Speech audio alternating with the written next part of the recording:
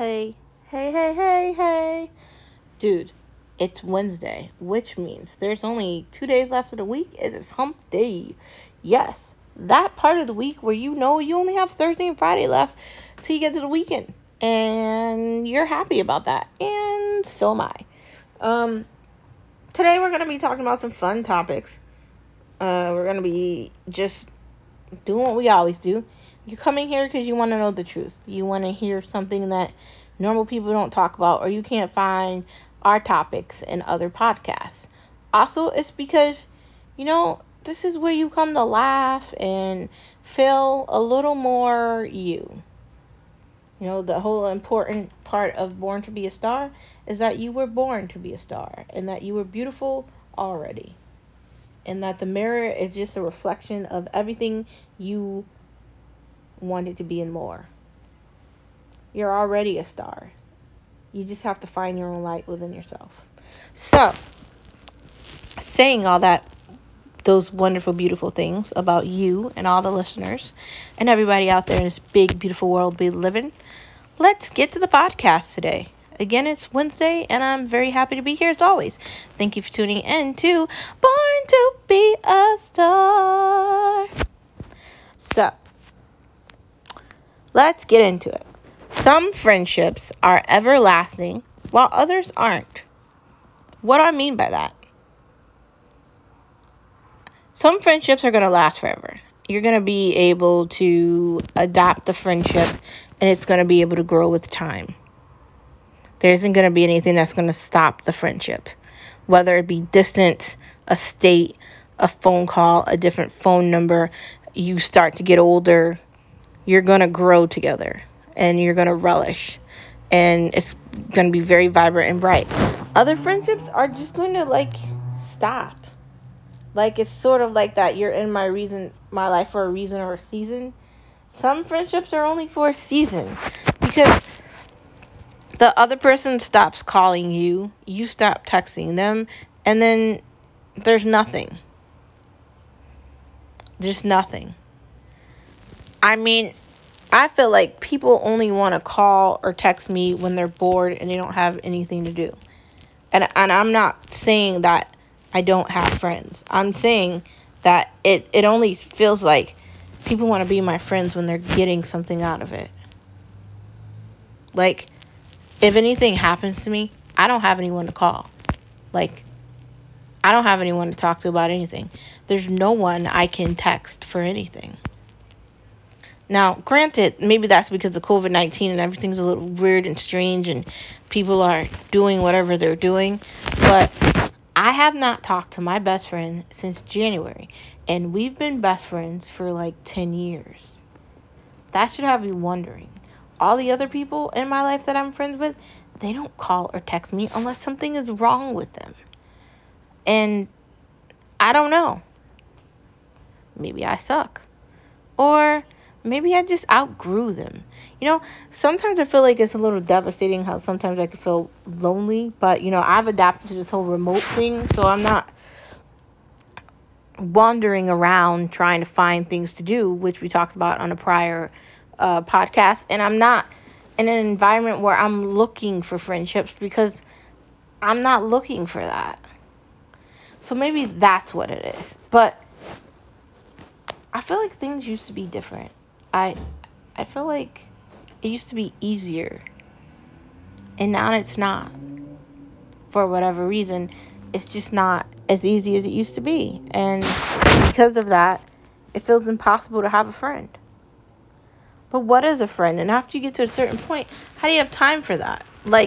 Working full time, being in a relationship with another person, having the responsibility of a child or a pet, or having goals and having all these things. Maintaining a friendship with that is possible, but sometimes it's not. And sometimes people are dead weight. Sometimes you're only friends with people for nothing. There's been times I've been friends with people and I'm calling, I'm texting, I'm putting all this effort into it. For what? What am I getting out of this? How is this helping me cognitively with my future? How is this helping me grow? and learn and prosper. Because if you're still in the same situation you've been in for 5 years and we've been friends for that entire time and nothing has happened in that time frame, then there's something wrong with me and you. I'm trying to learn and adapt and grow and prosper as much as I can because I'm not going to be here long. No one is. But literally, some of these people are lying. They're wolves in sheep clothing. They just want to take advantage of you and they want to use you up till there's nothing left. And sometimes you have to cut people off. Friends are sometimes just a nice word to say. Because when they're really needed and they're not there, then are they really your friends? Like, when I text people or I need them to respond, there's been a lot of times in my life where people have not responded to me. And I finally got to a point, and I think it was this year with COVID, where I just stopped excuse my French, I stopped caring. Just, whatever. Bye. Like, I don't care. Bye. And I think some of us get to that point, and it's okay to get to that point. So, if it's not working, and both of you aren't trying to maintain your friendship, then it's not meant to last. Let's not lie. Let's be honest. And it's not your fault. It's not their fault. That's just kind of how relationships work. Sometimes they can be fixed and sometimes they can't. And you can't stay stuck in that. You have to move forward. The next part of the conversation is you can't be responsible for all the bad or the wrong. What do I mean by that? Everything that happens in your life that's bad isn't your fault. Every time something bad happens doesn't mean you did anything wrong. Sometimes it might mean like that. Sometimes you might have said something or you might have made the wrong move or you might have, done something and you didn't even know you did it. But you can't always be wrong.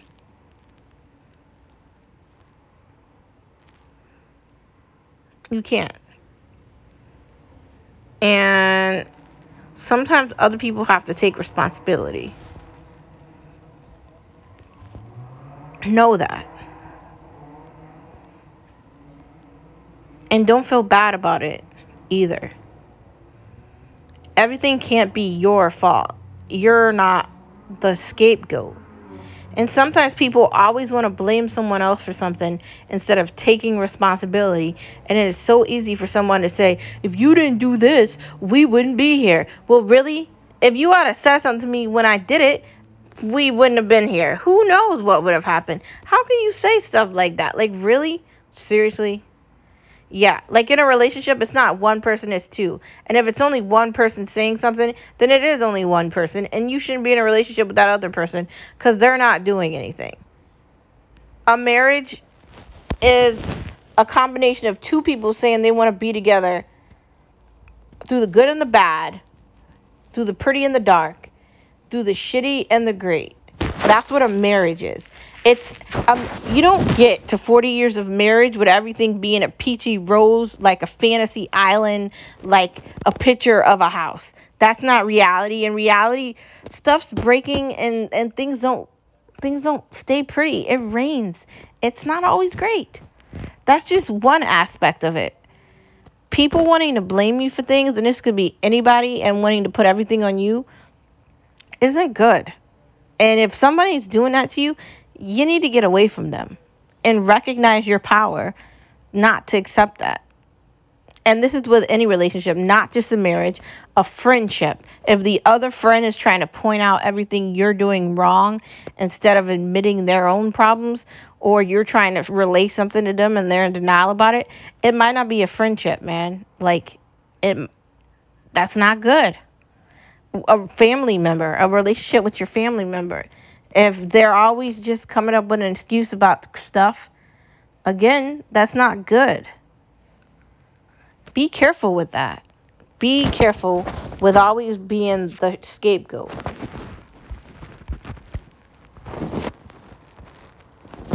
The next and final part of this conversation is, can Chinese at home beat Chang's Kitchen? I don't know. It depends on the Chinese that you're having. Are you making orange chicken by yourself? Are you making your own sweet and sour soup? I could definitely tell you making your own sweet and sour soup at home is delicious, and you need to try it. If you make your own orange chicken, you could use the vegan version of the chicken or the actual chicken. It's good too. You can make your own lo mein. You can make your own, um, rice. You could make your own stuff at home. There's lots of recipes and there's lots of things you can do to make your home style Chinese food. Or what's a really good idea? See if you have any like Chinese friends so you can get some recipes from them and try them out and see what you like. Or if you want to be creative, you can order out for some places and then compare them and see like, okay, which one tastes better? Or, okay, I don't know. I mean, it's up to you. Do you like making Chinese food at home, or do you prefer to buy it? I kind of like Wang's Kitchen, but I've been eating that my entire adult life, and I still love it. And I'll be back. We tried some Chinese food last weekend, and it was pretty good. I can't remember the name of the place. The rice was pretty tasty. And I've always liked Chinese food and Vietnamese food. And I've also always liked trying new things. So I've got to tell you, it's absolutely delicious. I think if you try it at home, you might find out you like it. Nothing beats a failure but a try. I will see you tomorrow on Thursday. Thank you for tuning in to Born to Be a Star. See you tomorrow.